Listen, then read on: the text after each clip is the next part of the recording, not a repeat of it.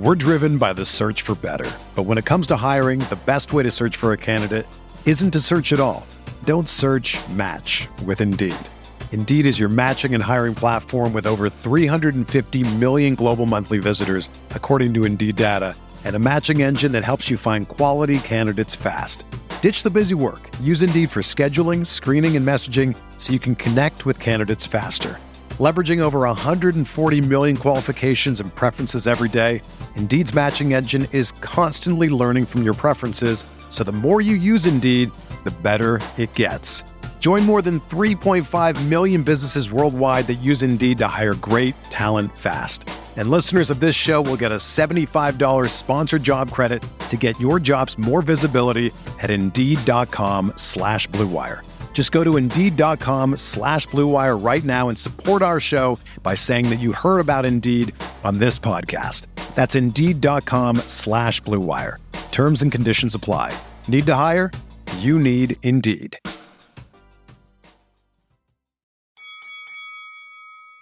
We're here.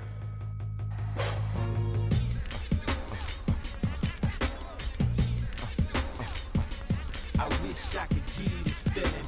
I wish I could give this feeling. On the corner. What up, everybody? Welcome to another episode of the Corner Podcast. Kel Dansby here with the old man, Andreas Hale. Finally, it's time to talk boxing on our show to close out the week. Huge matchup this weekend here in Vegas. Terrence Crawford versus Sean Porter. Crawford's biggest test at welterweight so far is going to answer a lot of questions there. We also have to talk about Canelo now moving up to 200 pounds to chase a title. That was approved just the other day. And then we have all of last weekend to talk about. David Benavidez, Jaime Munguia, tons of fights to talk about that went down last weekend. But to start this off, Dre, did you see this last night? Drake and Kanye squashed the beef. No, they didn't. I mean, they're arm in arm. They're hugging. Dave Chappelle is there. You ever had a family, like, you have family members? Of course. You ever get in a fight with your family member and you hate them and your parents are like, hug now and everything's okay? Sure. Yeah, that's what happened. That makes sense. I don't trust for 5 minutes that it's okay all of a sudden. So James Prince is the father figure in this? Who's like, clearly play nice. Yes. Yeah, I mean, somebody else saw what I cheated. If James Prince wanted Ben Simmons back on the basketball court, the Sixers, he'd make it happen. And Ben Simmons would be shooting threes. That's James Prince. That's what he's doing. So I saw the picture and people were like, oh, yay, Kanye and Drake are friends again. I'm like, no, they're not. No. They've been friending me since day one. I love that James Prince is just on the right side of that picture, just I mean, does anybody see something wrong with the fact that James Prince has to be in every picture because he's overseeing all of this? Yeah. James Prince is just like, all right, say it. Say it. I'm sorry. Say it. We're friends.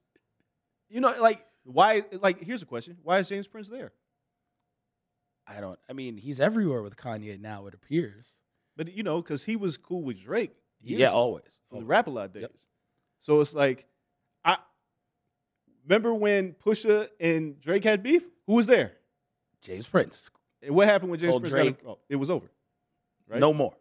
Squash. James Prince, it's not a coincidence that James Prince and Kanye were at the fight. No. James Prince is like, what you doing, Kanye? Bugging out a bit. I'm in Atlanta. He's like, you're going to the fight. No, I'm not. Yes, you are. I'll see you there, James. That's how that worked out. And now it's like, you got beef with my boy? Well, you know, Kanye talks stupid, whatever. Well, well, you're going to squash that. ASAP, yeah. You know Larry Hoover? You're going to do a podcast with him. Yeah. And, hey, yeah, so there's this thing in Toronto. Kanye, what are you doing? You're going to be in Toronto. Yep. Okay. We're going. Yep. Now, stand there and take a picture. Kanye doesn't even look like he wants to take a picture. He's just like, oh, man. Like, shit. Clearly just being made to take the picture. Probably in between, like, photos, he, like, looks over to James, like, is that good? Yeah, is that okay? Yeah, this is ridiculous. Show more teeth. I just don't trust Kanye to keep the peace very long. Kanye, from day to day, just switches it up. Like, what he says today may not be what he says tomorrow. He might forget what he said yesterday. Yeah. He might make up something new tomorrow. He, on the Drink Champs joint, he was like, oh, I completely forgot. I just saw Talib, like, the other day. Like, He was like, oh, yeah, we just saw each other, like, a week ago. Like, he doesn't understand time anymore. Like, No, it's a he's- foreign concept to him. I think once you're a billionaire, though, like, what does it matter? Like, what do days matter at that point? Nothing matters, right? No, he just got a lot of time on his hands. The money is making itself at this point. So it's just like, what else do I have to do? Hang out with James Prince? Yeah, stay alive. Like, don't mess with James Prince. That's it. yo. Like, that's it. Don't ever say something funky about James Prince, or that'll be the end of Kanye West. Oh, yeah. No, he never goes against someone on your timeline. It's like, what happens when he starts dissing James Prince? Yeah, I was like, oh, Excuse me. there's like Kanye's Wikipedia page will disappear.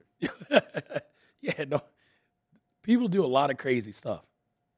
Talking about James Prince is not You one. never heard? I mean, No one. and the beautiful thing is because it's a boxing show and James Prince is in boxing. Nobody messes with James Prince. No. James Prince everywhere. Nobody says anything bad about him.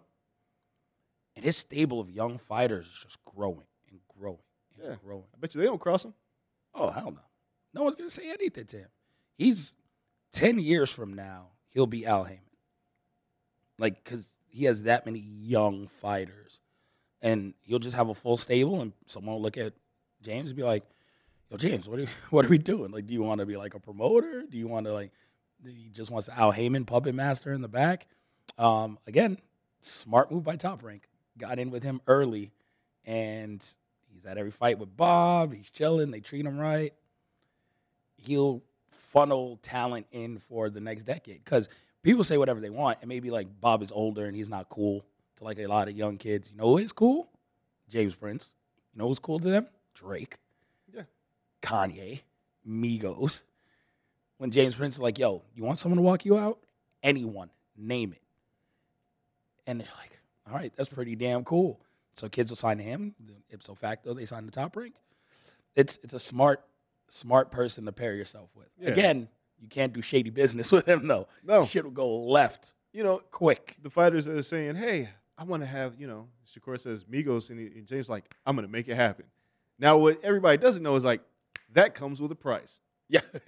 Whether it's respect, whatever it is, you're going to pay for it one way or another. So nobody crosses James Prince. The James Prince, Al Heyman story is very interesting. But, yeah, I don't trust Kanye to keep the peace forever. It'll be interesting. The other Kanye thing I saw on your timeline had me even more hyped than the stupid squashing stuff with Drake. Someone posted on your timeline, great thread, what is Kanye's best beat ever? Mm-hmm. I got lost in this thread for like 15, 20 minutes. Because once you pointed out, they're like, yo, people don't know what Kanye produced and didn't produce. No, I have a clue.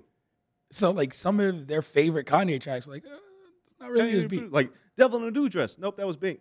Yeah, it's like all right. You got to read the Down and credits. Out. Nope. That wasn't Kanye. Who did Down and Out? Damn, I like that beat, too. I can't remember who did it. Wasn't Kanye. What's your favorite Kanye beat, then? I was a bit like I've always liked This Can't Be Life, because what Scarface and it's more what the MCs did on it, but it was Okay. like one of the first times I heard a soul sample, a soul chop like that on a very mainstream record. This Can't Be Life, Slum Village is Selfish, Gorilla Monsoon Rap, it's near the top of my list. Crack Music, I'm pretty sure Kanye did that. I have to look. See, this is I how was bad about it to is. say, yeah, I think he did that beat, right? He didn't write that No, verse. he didn't write it. Rhymefest wrote it. Rhyme I don't know if that's public information. Rhymefest told me that. But, yeah. I mean, everybody knows Rhymefest Yeah, writes Kanye stuff. Of course, But of course. if I let the cat out the bag, whoops. But, yeah. I'm trying to think what else is. Get By is my favorite Kanye. Get By? beat. Yeah. Okay. And he produced it, which is cool. I mean, Kweli let everything out Ooh, the Drive Slow. Drive Slow is also Oh, okay. Drive Slow is really Yeah. good. I mean, Kanye's got beats. It was just funny people naming beats, and especially as more, it's kind of like Dr. Dre, right? The further he gets in his career, the less that he does. He Yeah. just comes in like turns buttons. This is my beat now. And it's like, all right. Like same with Diddy. Pop's been doing that his entire career. Yeah, let It's me not turn even this like- knob. Yeah. There's an interview with Celeb Quality and Evidence where they talk about the making of Last Call, because that's Evidence's beats, not Kanye's. Oh, yeah, I think I saw that interview, too. And Evidence is basically like he made it, and Kanye took it, and because he couldn't get the sample cleared, he got people to replay the instruments. And he said Evidence came in, they had to negotiate who produced the song. And Kanye was like, well, I made it. And Evidence was like, wait, what? And he's like, yeah, I twist some knobs here and there. And Yep. everybody's just like, He's like, I changed beats. Yeah. The drums. yeah. He was like, oh, that's the 808 is a little bit deeper now. Yeah. But that's what happens to these guys. And people that said Last Call was their favorite Kanye beat. I was like, it's not a Kanye beat. And I knew it because I've been a big fan of Evidence for a long time. And Evidence is one of the most slept on producers that raps. And when I heard Last Call, I was like, that's not a Kanye beat. And I looked it up and I was like, oh, it's not a Kanye beat. But I see people like, that's a Kanye beat. It's like, no, it's not. So that thread was very fascinating because people were picking some of the great Kanye songs because immediately one of my favorites is Devil in a New Dress. And when people kept saying it, I was like, he didn't do that. Bink did that. Yep. I mean, and Kanye, again, he has a great ear for beats. Like, he understands, like, what tracks he can make better, how he can make them better. I get it. But at the end of the day, that's why, like, throwing around the genius label is a little odd. But I guess being a genius also is knowing what is great and what isn't great. Yeah, no, I mean, look, man, Kanye is a great producer. Yeah. He's a terrible rapper. I will stand on that till the day I die. Kanye is not a great rapper, but he's a phenomenal producer. Another Kanye beat. You Don't Know My Name for Alicia Keys. Ooh. Incredible beat. Kanye understands music. And as long as Kanye stays in his lane, this is one time, like, shut up and make beats. Like, I don't want to hear about clothes. I don't want to hear about nothing. I don't want to hear about none of that. Shut up, make beats. He's really good at it. He is. I would say he's a genius when it comes to production. Anything outside of that, he's a moron. I think he does well with the fashion stuff. I mean, I don't like any of his stuff. There is nothing that Kanye's ever worn that I was like, yo, I got to get that. Nah. Not from his own collection. Red Octobers were dope.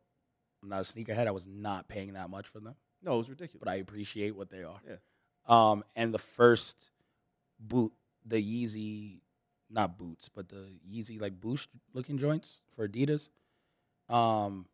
I don't know what they're called, like 350s or something. I don't know. I'm just not. But the joints that are like knit on the top, those are really dope. Yeah, they're dope. And then after that, it jumped to Shark. Yeah, they're like half Crocs. Yeah. Like, they're ridiculous. Yo, but, he sold someone the shell yeah, of a shoe. but this is cult following. This is celebrity culture. This is what it does. Nevertheless, James Prince, congratulations. You brought them together. I don't know how long it'll stay together. They're talking about, like, I bet you they end up doing, like, a benefit concert for Larry Hoover. It'd be like Drake and Kanye, and I don't know. The one person, the wild card in all this is really Pusha. Ooh. Because I wonder if Pusha just sits there and is like, man, and they'd be like, shh, don't you say that, Pusha.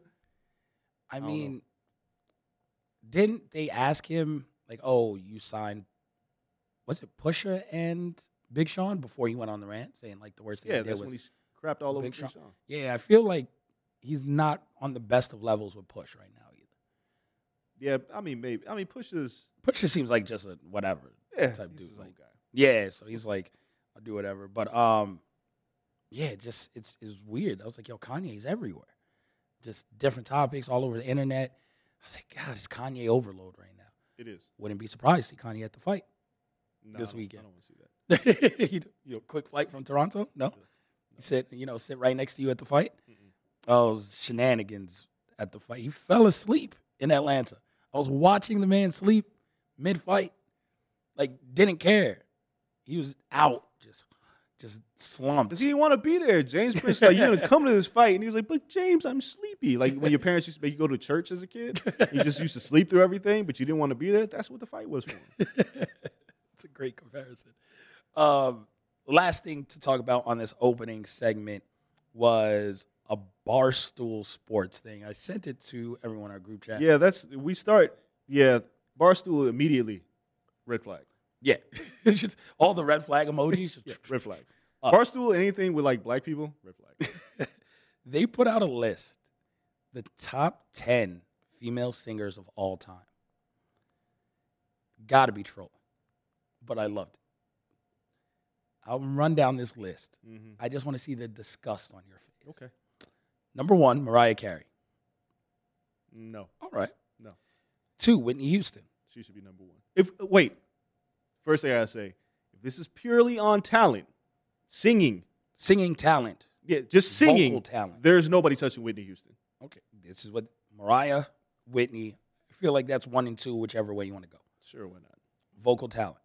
3, JoJo. Throw the list in the trash. Get it out of here. JoJo's never like, come on, man. JoJo number 3. I only know that one song from when she was a teenager. She and can that shit sing. was hot. The girl can sing. JoJo number 3. All time. Like, come on. Keep going. 4, Lady Gaga. Lady Gaga can sing, Yeah. but she It's shouldn't very be recency bias. She shouldn't be that high. 5, Aretha. Yes. 6, Beyonce. Okay. Keep going. 7, Ashley Simpson. What? I don't know. Come on, man. I That's so. I couldn't barstool. tell you 3 Ashley Simpson songs. I'm just as a vocalist. No, keep going. Did she was she lip syncing on SNL and then just completely blanked and did a little crazy dance? No, Ashley Simpson's not in the top 10 greatest singers of all time. No, That is that's absurd. ridiculous. 8, Tina Turner. 9, Adele. 10, Addison Rae. What? Okay. Talent. One person who should absolutely be on this list is Jennifer Hudson. Oh yeah, Jennifer Hudson can sing just about anybody under the table. She doesn't make great music, but she can sing. Her and Whitney almost have the same problem. Whitney made a lot of great songs, though. Oh, good. Caught yourself. Yeah, no, but I'm People just are saying, coming for you. Whitney's singing ability exceeded the quality of music she put out. It's really hard to get to match those two things together. Adele's another phenomenal singer, but it's funny because if you gave Adele's material to Jennifer Hudson, it would be even better. But the only thing about Adele's material is it's all very sad. Yeah, I mean, It's great. She can she has a sing. melancholy life. Yeah. That's good. That's her lane. But Jennifer Hudson is one of the greatest singers of all time. There's a woman missing from this list that is absurd, and I could tell the age of the people who made this list. How is Celine Dion not on this list? Oh yeah, Celine got to be top 5. She is. JoJo over Celine. Celine got range. Oh. Celine Dion is incredible. There's no way JoJo should be number 3. Ashley Simpson. Get you know out who's of here. never sang a song? Celine Dion. She crushing shit. I've been to Celine. I went to see Celine Dion at Caesar's Palace. Took my wife because my wife is a big fan, and I was in awe of the range that this woman still has. Crazy. There's no way Celine shouldn't be on this list. JoJo and Ashley Simpson. It's like JoJo. Addison Rae? I don't even know why. What? Why? I don't know. Where do they see Addison? Fantasia's another one who could be on this list. Fantasia's a phenomenal vocalist. You know what? Something about her voice I don't like. But it's very unique. It I is. can see why It some is. people wouldn't like it. It's But halfway to Macy Gray. if you put Addison Rae on the list, you putting Fantasia on the list. Yeah. I mean, If you're putting JoJo on anybody's list in 2021, you're completely neglecting that all these other singers exist. crazy.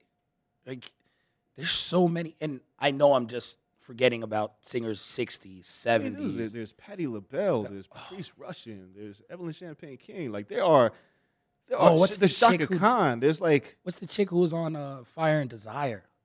Tina Marie. Tina Marie. I mean, What? In terms of singing? Come on. again, I've seen JoJo singing. I'm like, wow, she's got a really sweet voice. Yeah. She ain't no Tina Marie. She ain't no goddamn Shaka Khan. She cut it out. But this is barstool trolling, and this is one of those moments where you go, there needs to be a black person in the room that was like, No. that's not Yeah. it. Because even me as a black person in the room would be like, Celine Dion has to be on this list. Got to be She's one of someone the over greatest. 30 in the room. How Yeah, about that too. But Celine Dion, yeah, man, get this list out of here. JoJo number 3, You know what? I don't think Beyonce should be on this list. top 10 vocalists of all time. I could see her I landing don't on think this list. she can sing. She can make great music. Brandy should be on this list. Brandy can sing. Brandy can sing.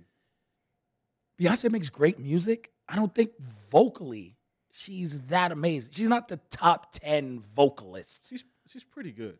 But I can see a scenario where she's on the list. I can see a scenario where she's left off. She ain't Yeah. Shaka Khan. No, she ain't Celine Dion. I'm Yeah, going to keep going back to Celine. it's like- And even Mariah Carey, number 1 is suspect to me because Mariah can't, I know people enjoy that range and the high pitches that she hits, but there ain't nobody that sang like Whitney. no. There's just, I mean, Mariah's really close. She The ain't- difference between Mariah and Whitney is Mariah can make songs and hits yeah, but constantly. But we're just talking about singing. Yeah. I mean, I'm okay with Mariah being over Whitney. Is that blasphemy? Yeah, it ain't, man. Mariah has crazy range. I need to fight Barstool for leaving Celine Dion off this list. And Jennifer Hudson, man, go back and watch Dreamgirls. Jennifer Hudson's incredible. Great singers of all time. Ashley Simpson? Boo! Yeah, that gives Yeah. 4 thumbs down. So yeah, no, that was crazy, man. I needed your input on that? Because I don't- like, no way.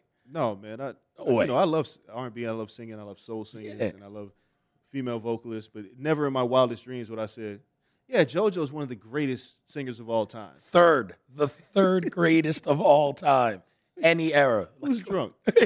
Somebody was drunk making this list. And somebody's like, we should put JoJo on the list. And they were like, all right, that slipped through the cracks. There's just no way. Yeah, there was like a 19-year-old in the office. Like, yo, I love JoJo. Yeah, no. Just Go ahead and put Britney Spears on the list while you're at it. Yeah, just played like 3 JoJo TikToks. And they were like, all right, she's on here. Get out of here. It's ridiculous. Skedaddle. Let's hit the break, come back, because it's a major fight week. We have so much boxing to talk about that we have to get into that.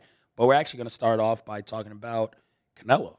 And he's going for history, and some people really dislike it. I don't know why. We'll talk about that when we come back. Don't go anywhere. Back right after this.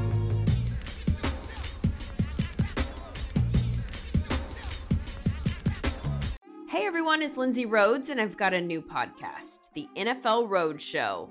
Fun and kind of nerdy conversation about the NFL every Monday, Wednesday, and Friday. I've got some amazing guests that are joining me. I'll be breaking the huddle with the top stories, previewing games. We'll get you set for the weekend fantasy with our Fantasy Friday episodes, and we'll answer some of your questions as well. So subscribe to the NFL Road Show on Apple Podcasts, Spotify, or wherever you get your podcasts.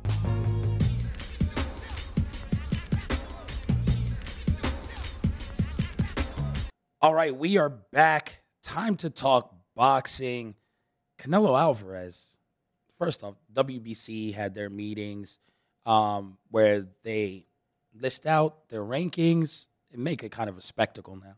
Like, okay, these are how everyone's ranked in every division, 1 through 5 in the WBC. And then at the end, they name mandatories if it's time to name mandatories for belts.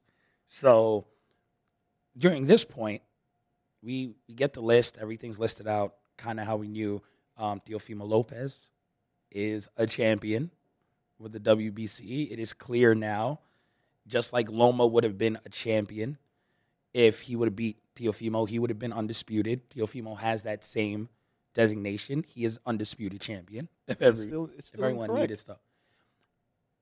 I just asked people, if Loma would have beaten Teofimo, would he have been undisputed champion? Yes. Who'd you ask? What do you mean? Who'd you ask? I've been asking around. Like I'm just WBC saying. said it. Like I'm just saying. going into that fight, it was for Loma to become undisputed champion. It doesn't make any sense. Then why is Devin Haney the WBC champion? Because they gave him the belt. Why? Because they Loma couldn't didn't work out fight a him. fight. Yeah. Loma didn't fight Haney. They franchised Loma. They're on 2 different channels, networks, I'm just promotions. saying, mandatories. Loma didn't fight Haney. The WBC decided to franchise Loma, which was a bad decision in the first place. Yep. Haney gets the title. And then you can't go back. Haney gets injured, drops the title, But they gave it back to him. gave it back to him. At that point, they should just gave it to Loma. Hey, this is the That's WBC's where they messed doing. up. This Yeah. this is not Devin Haney's fault. This is not Teofimo Lopez's fault. This is nobody's fault but the WBC's for making this very complicated. Yep. It shouldn't be this complicated. It's not. But Teofimo's the franchise champion. His name is listed above Devin Haney. What does that even As it mean? should. I don't know what it means. Like, It if I'm means the you beat WWE the guy who was the guy, but there's someone underneath you who we gave the belt to who hasn't beaten anyone. They should have called him the interim champion then, right? Devin. Oh, hands down. He should have been the They interim blew it. This is Yeah. a disaster. So Like- that's why I won't say he should be Yeah. undisputed champion. But as WBC, you got to play by your rules. Yep. You make these nonsensical rules, you got to live and die by them. And they made the rules that said he is the franchise champion. He is undisputed. This I is don't- dumb. it's ridiculous. This is really dumb. But he beat the guy who was the guy. Granted, same promotion, he had the shot. I don't know if Devin might have done the same. So what can I say about that? But Devin, to this point, hasn't beat anybody yes. of note. And he hasn't been impressive beating anybody. His None of that resume to matters. Teofimo's resume is completely different. Doesn't matter. He has the belt. Everybody got a belt. No, he has what the WBC calls their title. Their WBC championship belongs to Devin Haney. They made a franchise championship. It's ridiculous. They messed this up. This is the only reason, like, Teofimo Lopez, yes, he should be undisputed champion. What they messed up even now, what they messed up at this meeting, is not declaring that Teofimo and Devin have to fight. Yeah, that's it. Because they can make someone a mandatory, even though they have fights coming up, and then you can just blow your mandatory status if you lose. But make them the mandatory. The winner of Devin and JoJo has to fight Teofimo Lopez. Yes. And he could have cleared it all up That's yesterday. Wasn't done. No. But nonsense. during that meeting, we did get Canelo Alvarez. Well, really, it was Eddie Reynoso. Shows up. What's up? Does the victory lap. Everyone's like, oh, he's just here. Like Floyd was there. It's like, oh, he just really wants to, show out, hey, trainer of the year, back to back. Like everyone thought he was just there. Maybe get that little trainer's belt that they give away. Nope. He stood up in the meeting. I was like, oh, by the way, my fighter, Canelo Alvarez, would like to be the mandatory challenger to the WBC title at 200 pounds, cruiserweight. And then WBC was like, yeah, sure. Like, cool. What? Say less. So Canelo, when he returns in May, as long as everything's healthy, there's a mandatory title defense already for the champion there. But as long as everyone gets through that fairly healthy, looks like Canelo's going to be going for his 5th world championship in a different division. There's never been a Mexican-born fighter to hold titles in 5 different divisions. He'd be the first. I love the move. We talked about this at the end of last fight. When I was like, yo, I think he can pull a Roy Jones, go up and cherry pick one of these cruiserweights because they're, if we're being honest, not as tough as fighting a Bivol, a Bitterbiev. The only thing you got to overcome is size because they're not as skilled as those other 2 guys. And I think they made the right move. He's fighting the WBC champions Makabu, and Makabu's like 25-2. I've only seen him fight like once. Yeah. He seemed pretty decent. It's 2 losses, though. Both knockouts. Yeah. Got knocked out. Look, man, I've said this for years now. Canelo's not here to fight people for no reason. Yep. If you got a belt, he wants it. If you don't have a belt, he doesn't care. Like, I've seen people immediately go, oh, he hasn't fought David Benavidez. Why? I know you want it. Yep. But David Benavidez, he could have fought Canelo. Could have. If he stayed off the nose candy and kept his weight right. The weight is the bigger problem. Well, I'm just saying both of them. Like, he lost the WBC title the first time for test positive for cocaine. Yeah. The second time he lost it was for the scale. Canelo would have fought him. Yep. They're like, people's like he's ducking him. No, he's not. If he had a belt. Plant would have never had that belt, right? Yes. Or no, they just let Canelo fight for the vacant belt. That's what it was the WBC. It was WBC was the Callum Smith fight. Yeah. It was vacant and they made him the mandatory. Yeah. Yes. They just threw it in. Yes. But that's Benavidez's fault. It's not Canelo's fault. Canelo said, I'm going to be undisputed. Canelo said, I'm going to fight everybody who has a belt. Fought everybody who has a belt. Undisputed champion. Now, people are like, well, you should fight David Benavidez. In Canelo's mind, he's like, I can always fight him. He's not going anywhere. No, he's like 24. Got nothing but time. So, but I want to make history. So I'm going to go fight for another belt. And people are being very critical of Canelo not cleaning out the division. He did. He's a champion. He's undisputed. I know David Benavidez is there. But he doesn't have a title. Canelo's going to fight for this 5th title. And guess what? If David Benavidez becomes the interim champion, Canelo might go, I'm going to come back and get what's mine. Yep. All this, there's a few things that are about to happen. As we enter the new year, Canelo's going to watch Triple G's fight very closely. Oh, yeah. With Murata. He's going to watch that extremely closely. He's already seen what David Benavidez could do. And now he's got this cruiserweight. This doesn't mean he's definitely going to take it. Chances are he probably will.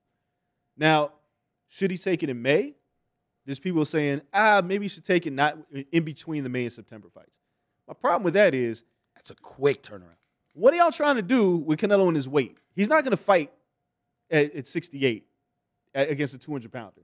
He's going to beef up, and then he's going to have to lose the weight. No pun intended. Yes. And then he's going to have to go back down, whether it's to light heavy or whatever it is. That's what ended up doing Roy Jones in. It is. The drastic cut after Roy. Yeah, like he couldn't, after he went all the way up to heavyweight to fight John Ruiz. He came back down to fight Antonio Tarver. He looked sluggish. Yep. His ego got in the way and said, hey, fight him again. And it was like, dog, you're not the same. This weight cut has affected your reflexes. And then he got knocked out. Yep. Roy Jones has never been the same again.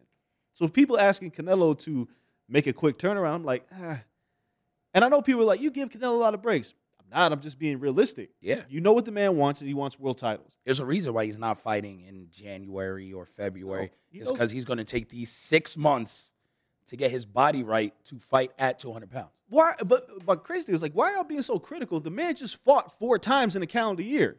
Nobody at that level does that. People are like, he's ducking Benavidez. Ducking what? Yeah, he's fought not ducking 4 Benavidez. champions. Like, he beat all the – if you had a belt, he Or was 3 coming champions for it. in a mandatory. Yeah, if he had a belt, he was coming for it. He made it very clear what his intentions are. Benavidez was on that list, he would have fought him too. But now we're going to be critical because he fought 4 times in a year. How many times did Floyd fight 4 times in a year? How many times did Manny fight 4 times in a year? How many times did your favorite pound-for-pound fighter, Andre Ward, Sergey Kovalev, Gennady Golovkin, they didn't do it. Yep. Canelo did. And it's not like Canelo, the only fight that was the Yildirim fight. Was like, oh, okay. And that was, he fought in February. Yeah, he fought a mandatory, got him out the way so he could get another title. So what are we doing complaining about what Canelo's doing here? My favorite part of this is that it ends the dumbest Canelo narrative out there. And that is Canelo doesn't fight black fighters. This is another dumb one. It's the worst. I've sat here and listened to this. It's the worst narrative in boxing. I've listened to this. All right. Canelo fought Floyd. Canelo fought Erislandy Lara. The only name that people keep bringing up that he hasn't fought is Jermell Charlo. The problem is they have not been in the same damn weight class. Yep. It's the reason why they haven't fought. And people was like, well, he ducked it when he was his mandatory. That's not what happened. Yep. I've said this like 10 times. He was never declared Canelo's mandatory. Because if he was, Canelo would have probably fought him. That's not what happened. And people are like, oh, well, he should have stayed at 160 longer. How are you going to how you gonna tell the man who's squeezing the 160 to stay there? Even if he's not squeezing, listen, he just felt more comfortable at 168. And look what he's doing. And he ran through everything. He was right. And then at 68, y'all tell me who the black fighters are at 68. He fought Jacobs already. Yeah, like he fought Daniel Jacobs 2 years ago, and y'all complain that he don't fight black fighters. What's wrong with y'all? Like he fought Austin Trout. He fought Erislandy Lara. He fought James Kirkland. What are y'all talking about? He fought someone else too. Yeah, like he fought anyone who's in front of him. Like Shane Mosley, I think. Yeah, he fought Shane, but the only person y'all keep bringing up is Charlo. And y'all keep acting like Charlo's this world beater, and I was like, I don't see it. No. Especially if he has to. The craziest thing is people are like, he's going to fight Charlo. He's never going back down. No, so now Charlo's going to come up. Yeah. I'm not sure how well his power translates to 160 yet. Because it didn't look like he landed some clean shots in his last fight, but he wasn't like dropping people. So that's going to be tough against Canelo anyway. Right. And then at 168, oh, y'all giving Charlo way too much credit. It's like y'all being goofy, man. Like Canelo he's the breadwinner. He's the champ. And y'all telling him that he needs to go seek out challengers to fight? And he said he wants to fight 3 times. Who's to say he's not going to go cruiser, September, come back down, take some time to get his body back and cut down to the weight. September, Benavidez at 68. Or it'd be smart to go September 175 and just kind of work your body back down like incrementally.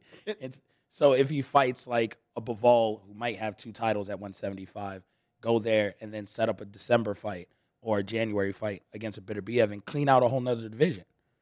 Then go back down to 68. I just don't get what people want him to do. It's almost like Floyd. I hope if you're critical about Canelo, you have to be critical about Floyd. Oh, hands down. Right? Like, Floyd was the breadwinner. Floyd chose who he wanted to fight. And people are like, well, he fought people past their prime. Whatever he did, I hope you have the same energy for Floyd that you do for Canelo. Because Canelo's actually fighting people in their prime. Yes. The best of the best. Callum Smith in his prime. There's no Andre Bertos. There's no Robert. Guerreros. There's none of that. Billy Joe Saunders in his prime. Erislandy Lara in his prime. Gennady Golovkin in his prime. Twice. Twice. So what are y'all talking about? It's, at this point, I could argue Canelo just hit his prime this year. He's 31. He just hit his prime. Hey, y'all complaining? He got 4 more years of his prime. And then you're going to say, well, if he beats Charlo, it's going to be something else. Y'all just not going to stop complaining. Y'all did the same thing to Floyd. That's how we know he's great, though. Exactly. It's because all of the complaints. Keep crying. And then the only other things to talk about last weekend's fights, before we get to the big fight this weekend.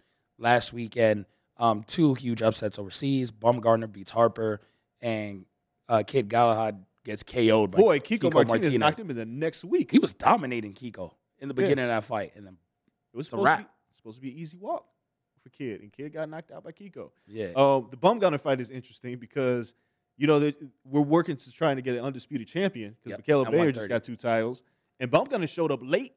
Yep. And it's like it was funny because when I saw her and I was like, wait, she fights, right? Like, I was like, oh, Okay. Yeah. And she went over there and she hit her and unplugged her life. Oh my God. My favorite thing about Bumgarner, she talks shit. Like Yes, real. she's greasy. Like and but when I saw her in the ring, I was like, oh.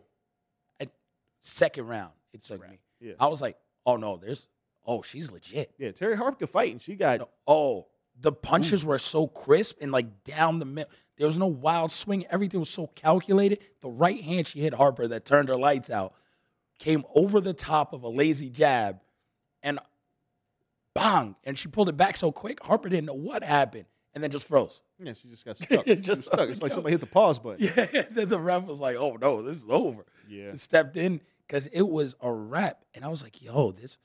And I had Harper at like 6 on my pound for pound list that we do at ESPN. I was like, oh, I guess. Hey, you know the other thing? Baumgartner's moving right up into this. Hey, black women are coming up, man. Jessica McCaskill, Yep. Baumgartner, you got Clarissa. There's Right. women's boxing in a 10-year span has gotten so much better. The depth is incredible. The next 10 is going to be serious. Yeah. Because Clarissa's amazing. And she's to go like 2 championships.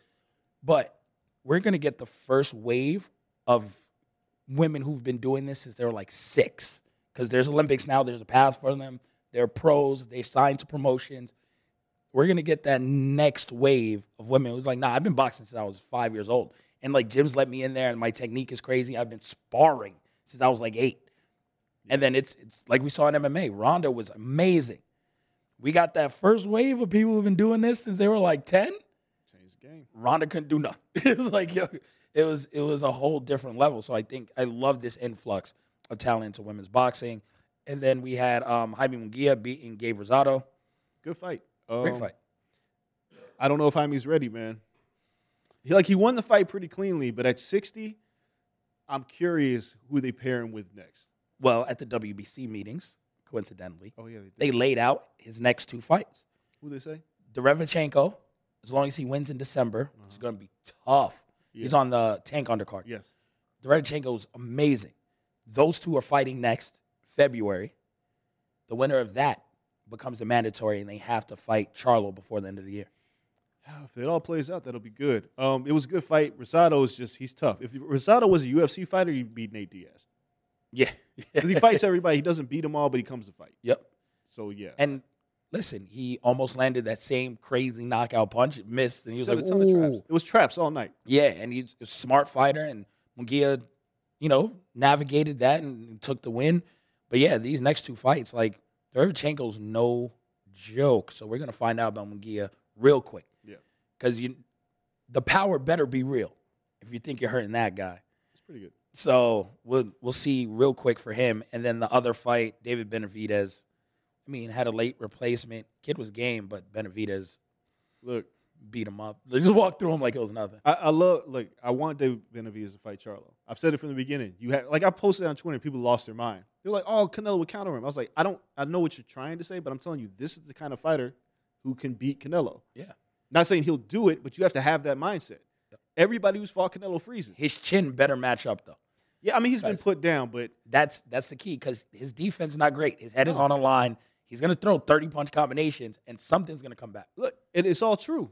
I'm just saying the style, like you can't beat Caleb Plant, you can't beat Callum Smith, you can't beat Billy Joe Saunders. None of them can beat Canelo. You have to be somebody that throws punches from all kind of angles and can win rounds by outworking Canelo. Yep.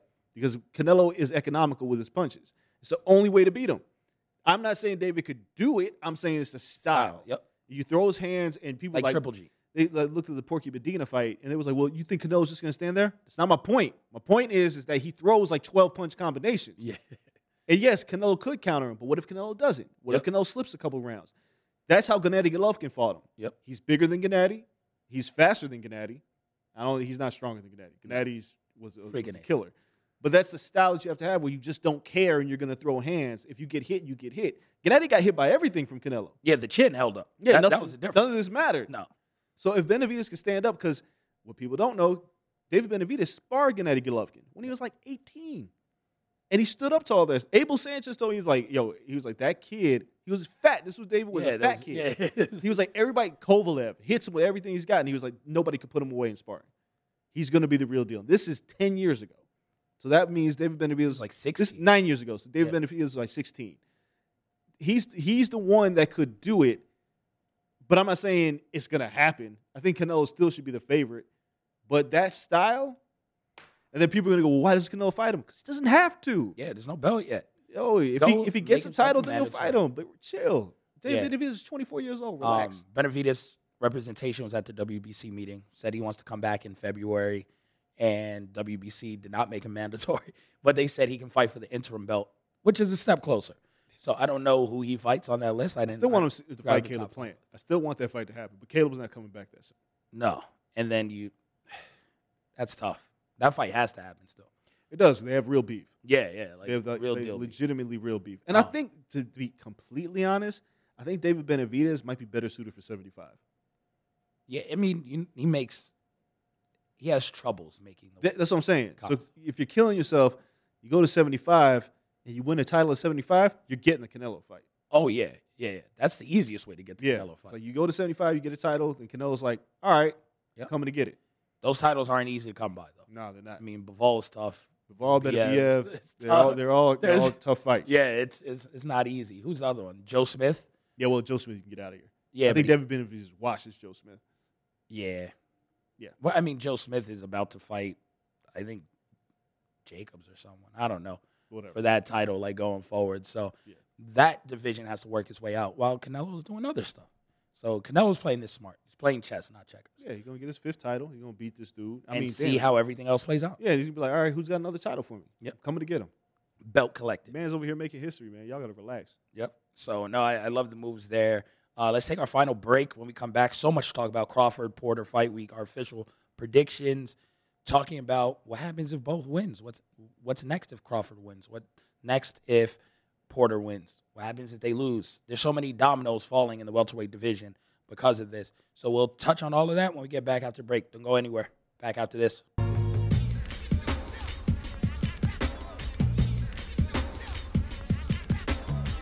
Pele leaned in and said something to Freddie. Don't let them change you. Keep working on what makes you different and what makes you special. It was great advice, but it caused me some problems.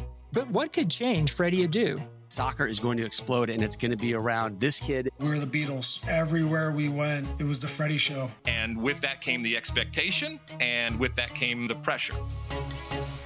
New episodes of American Prodigy drop Tuesdays from Blue Wire Podcasts.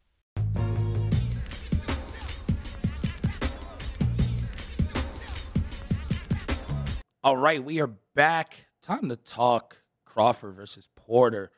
Big fight this weekend here in Vegas. Still early in the week when we're recording this. I haven't been on that end of the strip yet to see how we're vibing. But there's hardly any hotels available in this city. There's a lot of people here. The fight, to my knowledge, no inside baseball or anything, is doing pretty well selling tickets. There's a big energy around this fight. I think a lot of people have been waiting to see Terrence Crawford tested at this level. And Sean Porter, whether, win, lose, draw, he's given everyone their toughest fight so far. I mean, him and Errol were damn near neck and neck until he got caught with a flash knockdown and then hit the deck for a second, got up, and he was upset. Went to the corner, damn it, because he knew, that's the difference maker. Thurman fight, similar. He gives all of these guys problems. So now, I mentioned Terrence, man, this is his toughest test. This could be the one where you look at Sean and be like, oh, he's right back in the mix. Oh, yeah. Full disclosure, Sean Porter is a friend of mine. So I don't want people to get mixed up. I like Sean as a person. Doesn't have anything to do with how I'm picking this fight. But the fact of the matter is, Sean's never been in a fight that he didn't like and that wasn't fun, and they didn't give his opponent hell. And this is exactly what Terrence Crawford needs. People looked at a lot of fights, the Keith Thurman fight, the Errol Spence fight, which is what we all want to see. But if we want to learn what Terrence Crawford is made of, you fight Sean Porter. Yep. There's nobody else that fights like him. And, I've seen people like, well, Sean's a roughhouser and, he doesn't have much technique. All those could be true. Nothing wrong with that. He's not fun to fight, but everybody else has fought him. So if you want to figure out how good you are, there's two ways this can go. Terrence Crawford wins a narrow decision, and you go, all right, cool. He's right there with Errol Spence. He's right there, they're right there. With Keith, yep. He blows out Sean, and you go, well, shit. He might be close to the number one pound-for-pound fighter of all, right now. Or he loses, and you go, wasn't as good as we thought he was. Yep. As for Sean, no matter what happens, unless he gets knocked out, no matter what happens, I don't think anybody can argue with that man's resume. Now that Manny Pacquiao's gone, and obviously Canelo has this impeccable resume, Sean Porter arguably has the best resume in boxing. In terms of he's fought everybody. He's fought Yordenis Ugas, who just beat Manny Pacquiao. Yep, beat him. Beat him. Has a win over a champ. He fought Kell Brook when Kell Brook was still Kell Brook in his prime. Yep. He fought Danny Garcia, beat Danny Garcia. Gave Errol Spence hell like no other fighter has. Fought Keith Thurman. That fight could have went either way. Yep. Ran over Andre Berto. Ran over Paulie Malignaggi. Like, he fought Devin Alexander when Devin Alexander was a champion. Yep. If you're going to fight somebody that's fought everybody, it's him.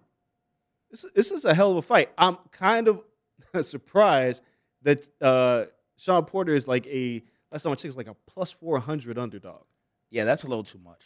It's way too much. Because we know what Sean is and how close he's been in those other top fights. And at 147, we're still figuring out what Bud is. Yeah. And people are like, he fought no one at welterweight. Like, let's be real. He got there in 2019. Yeah. So it's like, chill out. Like, and there was a pandemic. So we're now 3 years into the division. He really didn't fight during the pandemic because you can't bring up the money enough to kind of make him fight. So he lost probably 8 months. So he's had 2 years and 2 months, and he's had 5 fights in that time. That's not bad. No. And he's fought names, whether you like them or not.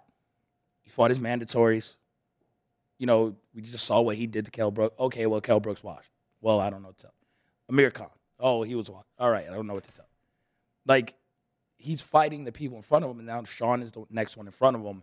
And, again, if Bud wins, Sean's never been stopped. No. You say what, he's never been stopped. So if Bud is able to stop him, I don't think he knocks Sean clean out. But it got to be with a barrage of punches to have the ref step in. I'm not sure, like, Sean's going to let it get to that point. Because, like, he knows how to protect himself. He knows how to make it ugly.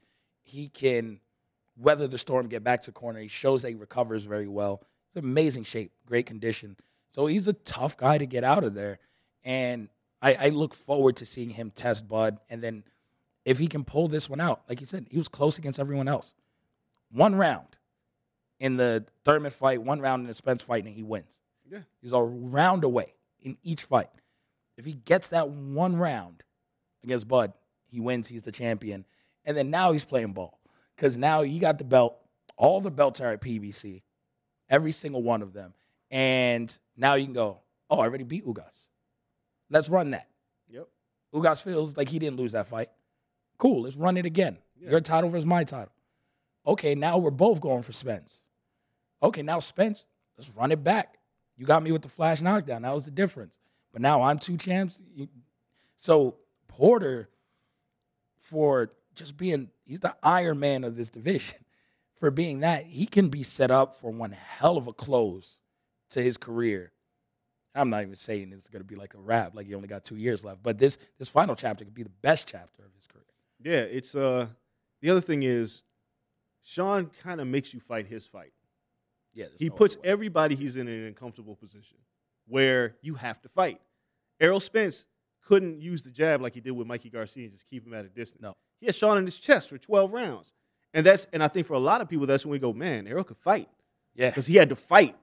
He couldn't box. You're in a fight, right?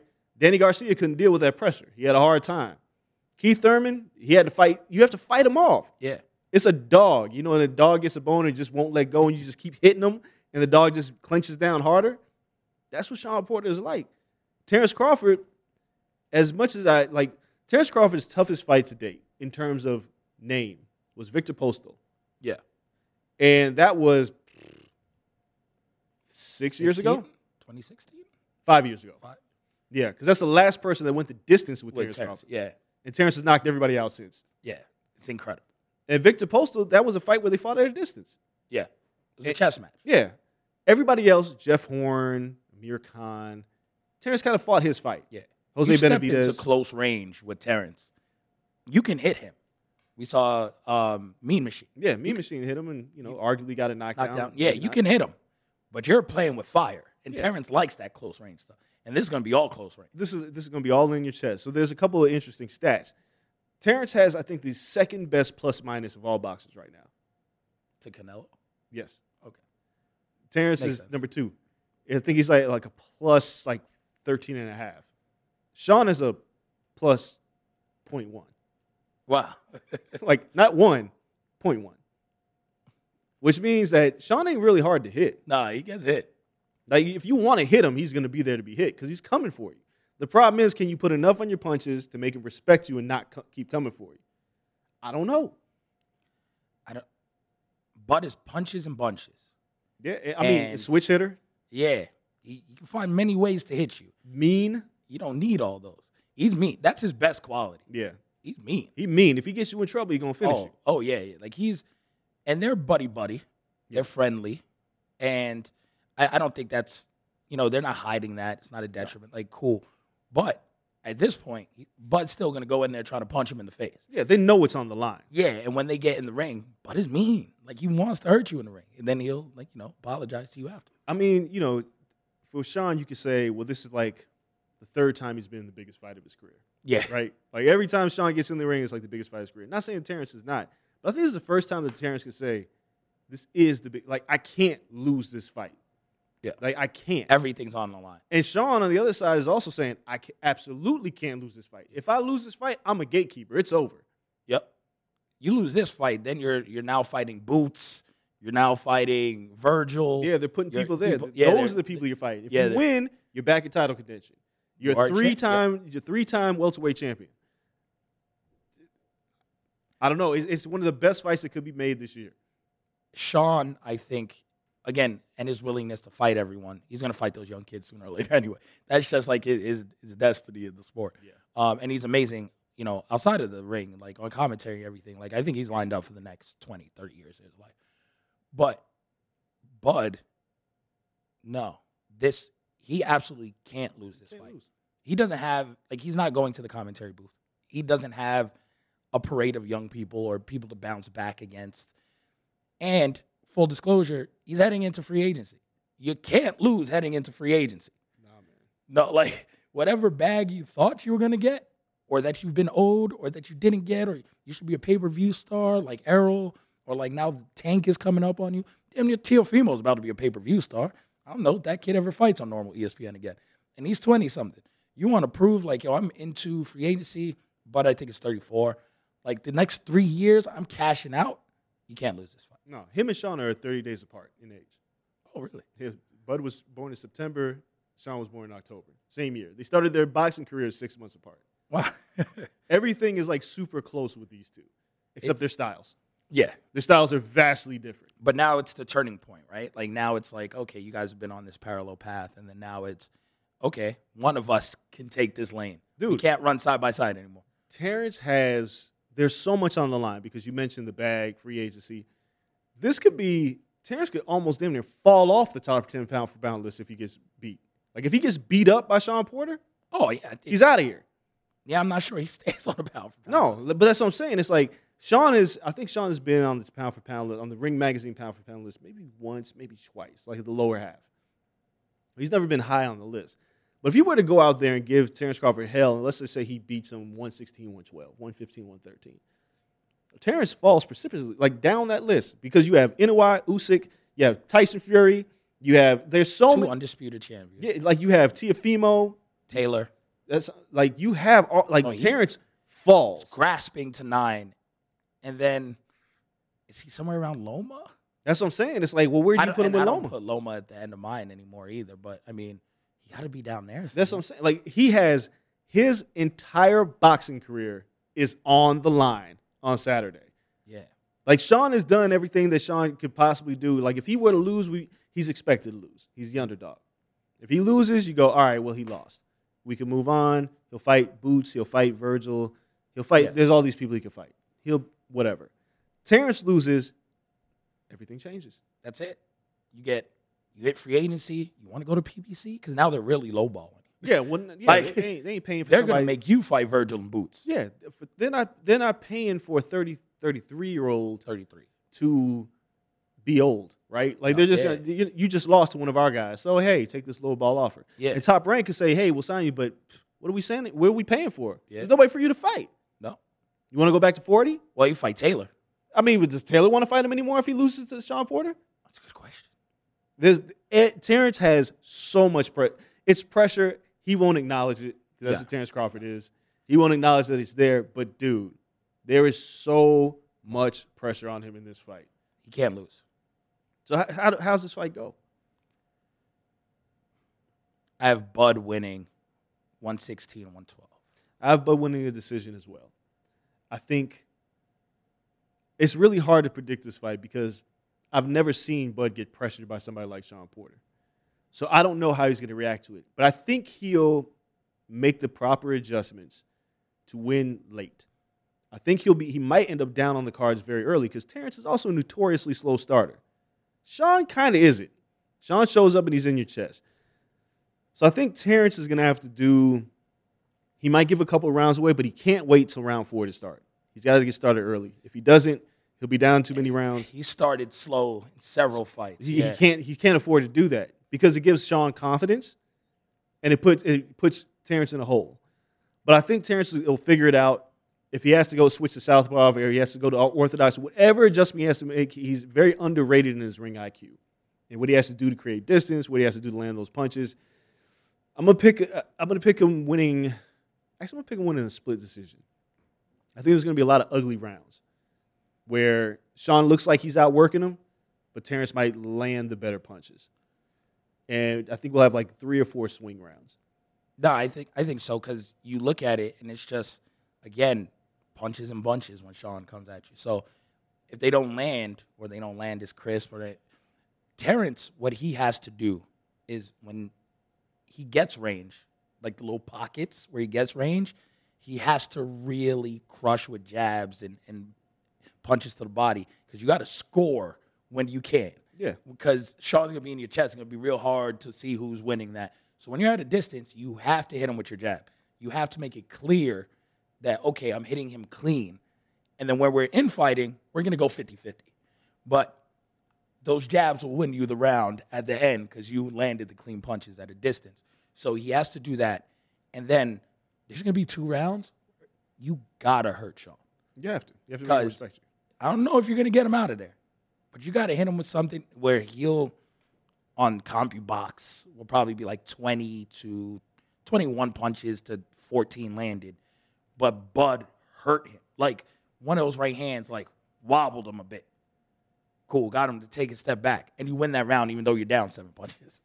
Those are the rounds you got to steal. Yeah, and here's the other thing. Sean, I hope that Sean doesn't think for 1 minute. He did this against, was it Familia? Well, he started boxing. And I was like, what the hell are you doing? Yeah. That ain't you. Sean Porter has thrown 71.4% of his punches are power punches. Yowzers. Hooks, uppercuts, anything but a jab. 71% of his punches are power punches. In one of those fights, and I'm trying to remember which one it was, he was shooting the jab, and I was like, what is he doing? That's not your game. Stop throwing the jab. Yeah, if you come out here trying to jab with Terrence Crawford, you jab with you can't hook with a hooker, you can't jab with a jabber. You can't do this with Terrence Crawford. You got to fight your fight, make Terrence fight your fight to have a chance to win, and you can't wait. Can't. Got to be from the get-go. I'm gonna say it's either a split decision or majority decision for Terrence Crawford.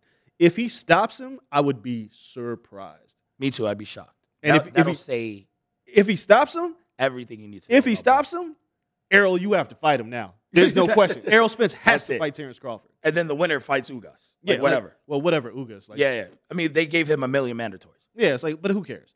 But if you're Errol Spence and you're sitting at home and you watch a guy knock out a guy that you had hell with, you want a split decision, dog, nobody's, except for Kell Brook. Kell Brook is the only person that I think he got a 118, 110 scorecard against Sean Porter, which was wide.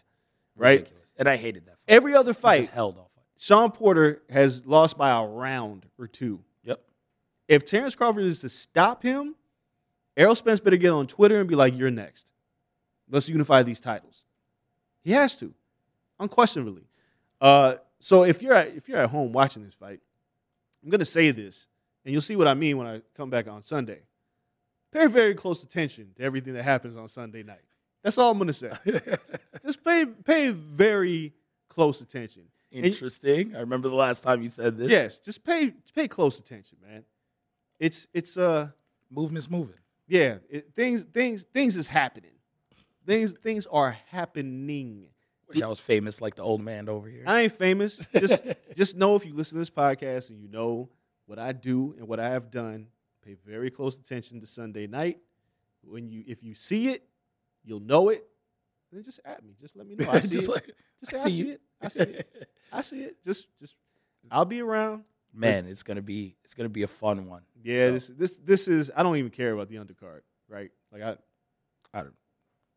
But if anybody at home, you should be paying for this fight. Like this is one of the best fights that can be put together this year. I mean, the undercard's set up for people to get knocked out. Like if we're just keeping it above. Like it's not like, oh my God, these are great matchups or it's a title. No, the undercard, if you're paying for the fight, expect 3 knockouts and then Terrence Crawford. Yeah, like I'm gonna be watching. What it's set up. I'm gonna be watching UFC on my computer. I'll probably watch Impact's Turning Point until the main event.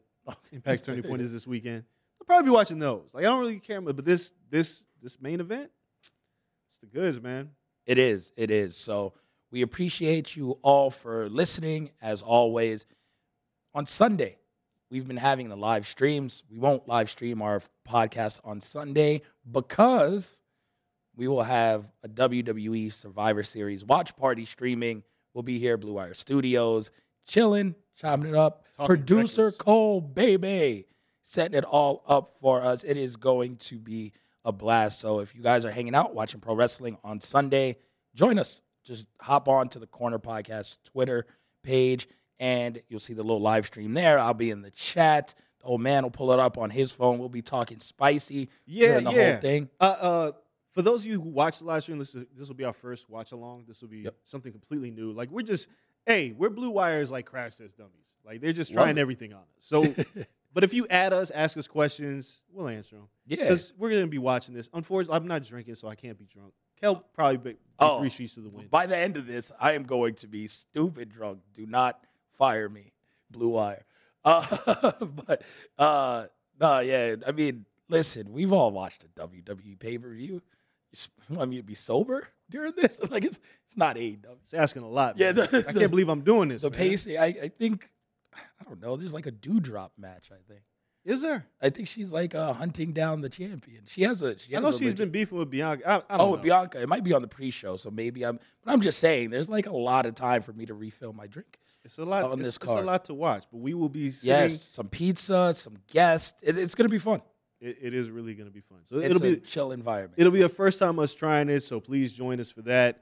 And you kind of just made me say I have to do it because before this podcast, I was like, maybe I'll do it, but now I have to.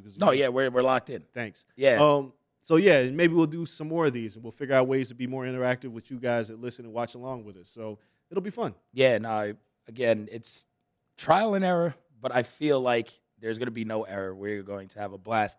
It's going to be fun to all watch the pay-per-view together and chop it up and talk pro wrestling, which you guys wanted, and you made your voice heard. So we're finding creative ways to give you great wrestling content as well with, partnering with Blue Wire, and they're very open to these things. So we appreciate the platform there.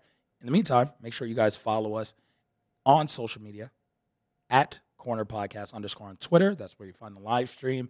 At Corner Club for Life on Instagram. Me at Kel Dansby, him at Andreas Hale. Usually this is where we would end the show, and you'd be like, oh, okay, man, I got to wait until the weekend to have another show. Well, there's a bonus at the end of this. We have a guest, Terrence McKinney from the UFC. He fights this weekend, and we're like, you know what? Even though it's our boxing show, Terrence, join us. Call in. Let's chop it up. He has one of the best UFC debuts, I think, in history, 7-second knockout on his last fight, which was his first fight in the UFC. So can he top that? How does he feel going into this weekend? We chop it up. He has an amazing story on how he grew up. Tons to talk about with Terrence. The man died twice of a drug overdose. Died twice of a drug overdose and started his MMA career. So yeah, I mean, the guy is a fighter through and through. So stay with us. You guys get that interview after this.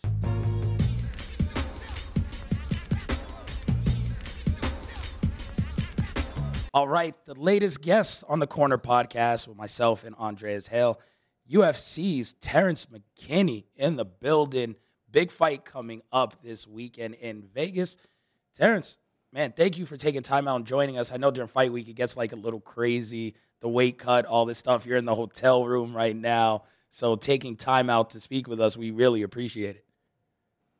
Yeah, the pleasure's all mine, man. I'm excited to get talking with you guys. Terrence, before I start, man, I need to ask you this question. I need you to give me an honest answer. How the hell are you the underdog against Ferris this weekend? Yeah, I was thinking the same thing, but my homies play some bet, more money in their pocket, so we're liking the vibes. We like the energy.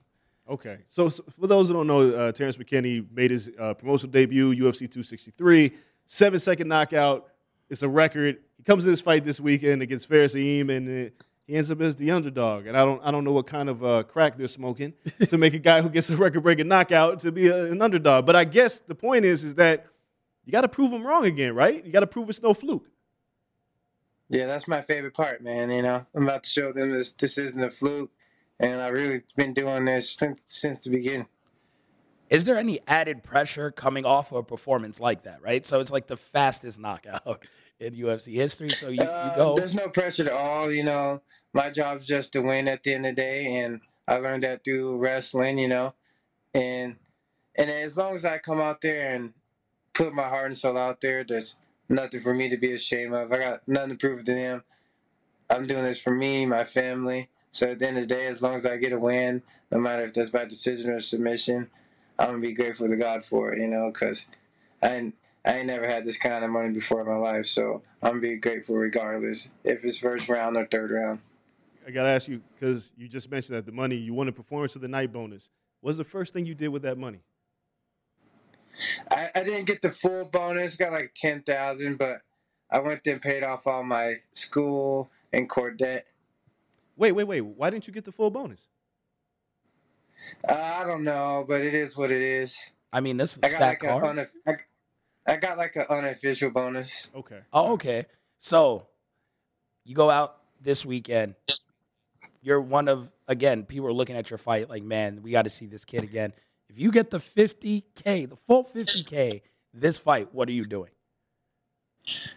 Make some wise investment in some crypto companies. I'm already talked to some partners we've been studying, and just get that residual income. That's what we're looking to do. All right. So, Terrence, you got an amazing story. And you've had the opportunity. I know you've been telling it, and I hope you're not tired of telling it because you've been through a lot. How you clinically died twice before you've gotten to this point. And your story is inspirational to a lot of people. But can you tell me this? Because if, for whatever reason, what didn't happen, would you be an MMA fighter? Yeah, or a wrestler, doesn't matter. I just love to compete, to be honest with you guys. Like, I do this because, like, I really love seeing if I'm a savage like I said I am. You know, I always thought I was like, I always had, like, that alpha male in me, like, what's up? We can get it right now. We homies, we can go box in the backyard. I always just been that kind of guy, you know? And this is my chance to prove it to the world I'm that guy, and so it's just been a fun ride. With everything that you've been through, I don't want to say like you're kind of playing with house money, but does it help you like going into the fight, staying calm? Like we hear a lot of stories where people are like, I've been through so much in life, I fear nothing in the octagon. Like there's nothing you can do to me in the octagon that I'm scared of. And you go in there with a different level of comfort and just understanding like, yeah, I'm just in here to compete where other people may be scared or nervous. Do you use all of what you've been through kind of as motivation going forward when you fight? Yes, and mostly what my mom went through, you know, growing up in the street Chicago. Like, I just feel like it's disrespect to her if I quit or give up or anything like that. Like, my mom went through so much, and she could have easily gave up. She never gave up on me or anyone. Like, when my mom was getting her hand broken with the bat by the gang because I was looking at the window, she didn't even cry, you know, because I was looking out the window and she was getting her hand beat with the bat by the gang, who so-called loved her, you know what I'm saying? So, like, if my mom can do that, like, I refuse to disrespect the hard work and the sacrifice she's made being soft out here. Like, I'm ready to die for my dream, you know? My mom took care of my whole life, so I'm going to make sure her house is paid off before I do anything, you know? That's just what real dudes do, you know? Take us back, because those who are listening may not necessarily know your story. And you were a wrestler. It seems like you were on the course to become a wrestler, go to college for wrestling, and your life took a turn. Can you kind of walk us through what happened? I knew this was possible. I just had to make the necessary adjustment, really, really look at my life and just give it to God. Like, obviously, I'm doing this for a reason, to block something out. You know, I went to counseling. I did the things I really didn't want to do, but I knew it was a must, and I'm just grateful to God to be on the winning side again. You mentioned growing up in Chicago and how tough it was, and watching your mother. What was it like for you in terms of, your wrestling, and obviously sports is such a good way to kind of detach yourself from what's going on in your environment. But how much did growing up in Chicago and growing up how you did, how much did that toughen you up and get you to where you are now? It toughened me up, and just like as I get older, I really realized, like, I was mad 'cause my mom could have been around, but we couldn't have had the things that we got today if she didn't do that. Like, 'cause I had to live in Linesville, Alabama, growing up with my grandma, and then she had 11 kids there, so like, and they're all big as hell. We all fought, and I was the run of the group, so I had to get tough, I had no choice. When did you first realize that you could fight? Honestly, even when I lost my fights growing up to uncles, I still loved it, Wait, and so I was you like, fought your uncles? I was like, wait, and every time in my head, I was like, wait till I get older. Ain't none of you guys going to be able to mess with me. I tell them every time, just wait. I said, I'm going to make sure I'm able to kick all you guys' butt. Just watch. So wait, how did you end up fighting your uncles? Like, usually you fight your siblings. You were fighting your uncles? Yeah, I live with my uncles and aunties, and my cousin. Just throwing hands with anybody. Yeah. We all fought growing up. You know how siblings be, Yeah. And a couple of us were the same size of clothes. You know how that goes. To get mixed up with everyone that's living there, something's bound to pop off. Too many heads, You're on a 4-fight winning streak now, including your UFC debut. Do you feel like something just clicked? Do you feel like you're in your prime now, and like that light switch just went off, and then you're ready to just be the best you now? Do you feel like, okay, now I'm getting comfortable in the sport of MMA, and you're ready to go forward and be even better than what we've seen already? I think what it was is just taking those 2 losses so I could humble myself. And I knew what I had to do, I got to give God the glory, or he'll humble us himself, God works in mysterious ways, and I peeped the signs, and I knew what I had to do, and I knew what God called me to do, with my story. He gave me this platform to bring people to him, help people heal. So, like, I knew what time it was, and I think I'm in the UFC at the perfect time, like, mentally, physically, like, I think everything happened for a reason, and I'm excited to see where this journey goes. All right, so if you let's just say you get a knockout victory, right? If you get another one, you ain't flipping off cages anymore, are you? What's the celebration this time?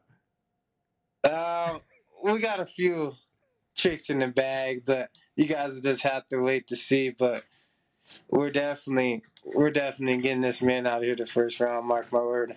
So it's going to be a first round knockout. So, but I want to go back to that first knockout. What made you do a flip off the cage? Was that something that you just usually did? No, I was just caught in the moment. Honestly, I felt like Superman. Like, honestly, I thought I was about to start flying. I wasn't even focused on landing back on the ground. I was in the moment. I was like, Jesus, take the wheel. This can't be real. Listen, I ain't backflipping off of nothing, so I give you an A for effort. You will not catch me backflipping off of anything. No, we appreciate you joining us, man. Best of luck to you this week, and we'll be watching. Always entertaining. Look forward to not just this weekend, but your entire UFC run. Nothing but the best to you. Bright future ahead of you. Thank you so much. Yeah. Thank you guys. The pleasure of mine, and God bless, man. Hope you guys see everything you want to see this year. Thank you. Appreciate Thank you. Take it easy. It's happening daily. We're being conned by the institutions we used to trust. The mainstream media is distracting us with meaningless headlines instead of focusing on the harsh realities facing American families. Time is short before something big happens, and that's why so many folks are preparing. They're becoming self-reliant by investing in emergency food storage from My Patriot Supply. Go to MyPatriotSupply.com and secure 4-week emergency food kits for each member of your family. Each kit contains tasty breakfasts, lunches, and dinners, averaging over 2,000 calories per day. Save $50 on each 4-week food kit you purchase. Plus, get free shipping on Ready Hour 4-week emergency food kits. You're not ready if it's not Ready Hour Foods. At My Patriot Supply, you can also get solar power generators, water filtration units, heirloom seeds, and survival gear. Order by 3 p.m. and your unmarked boxes ship the same day. Shop MyPatriotSupply.com today. MyPatriotSupply.com.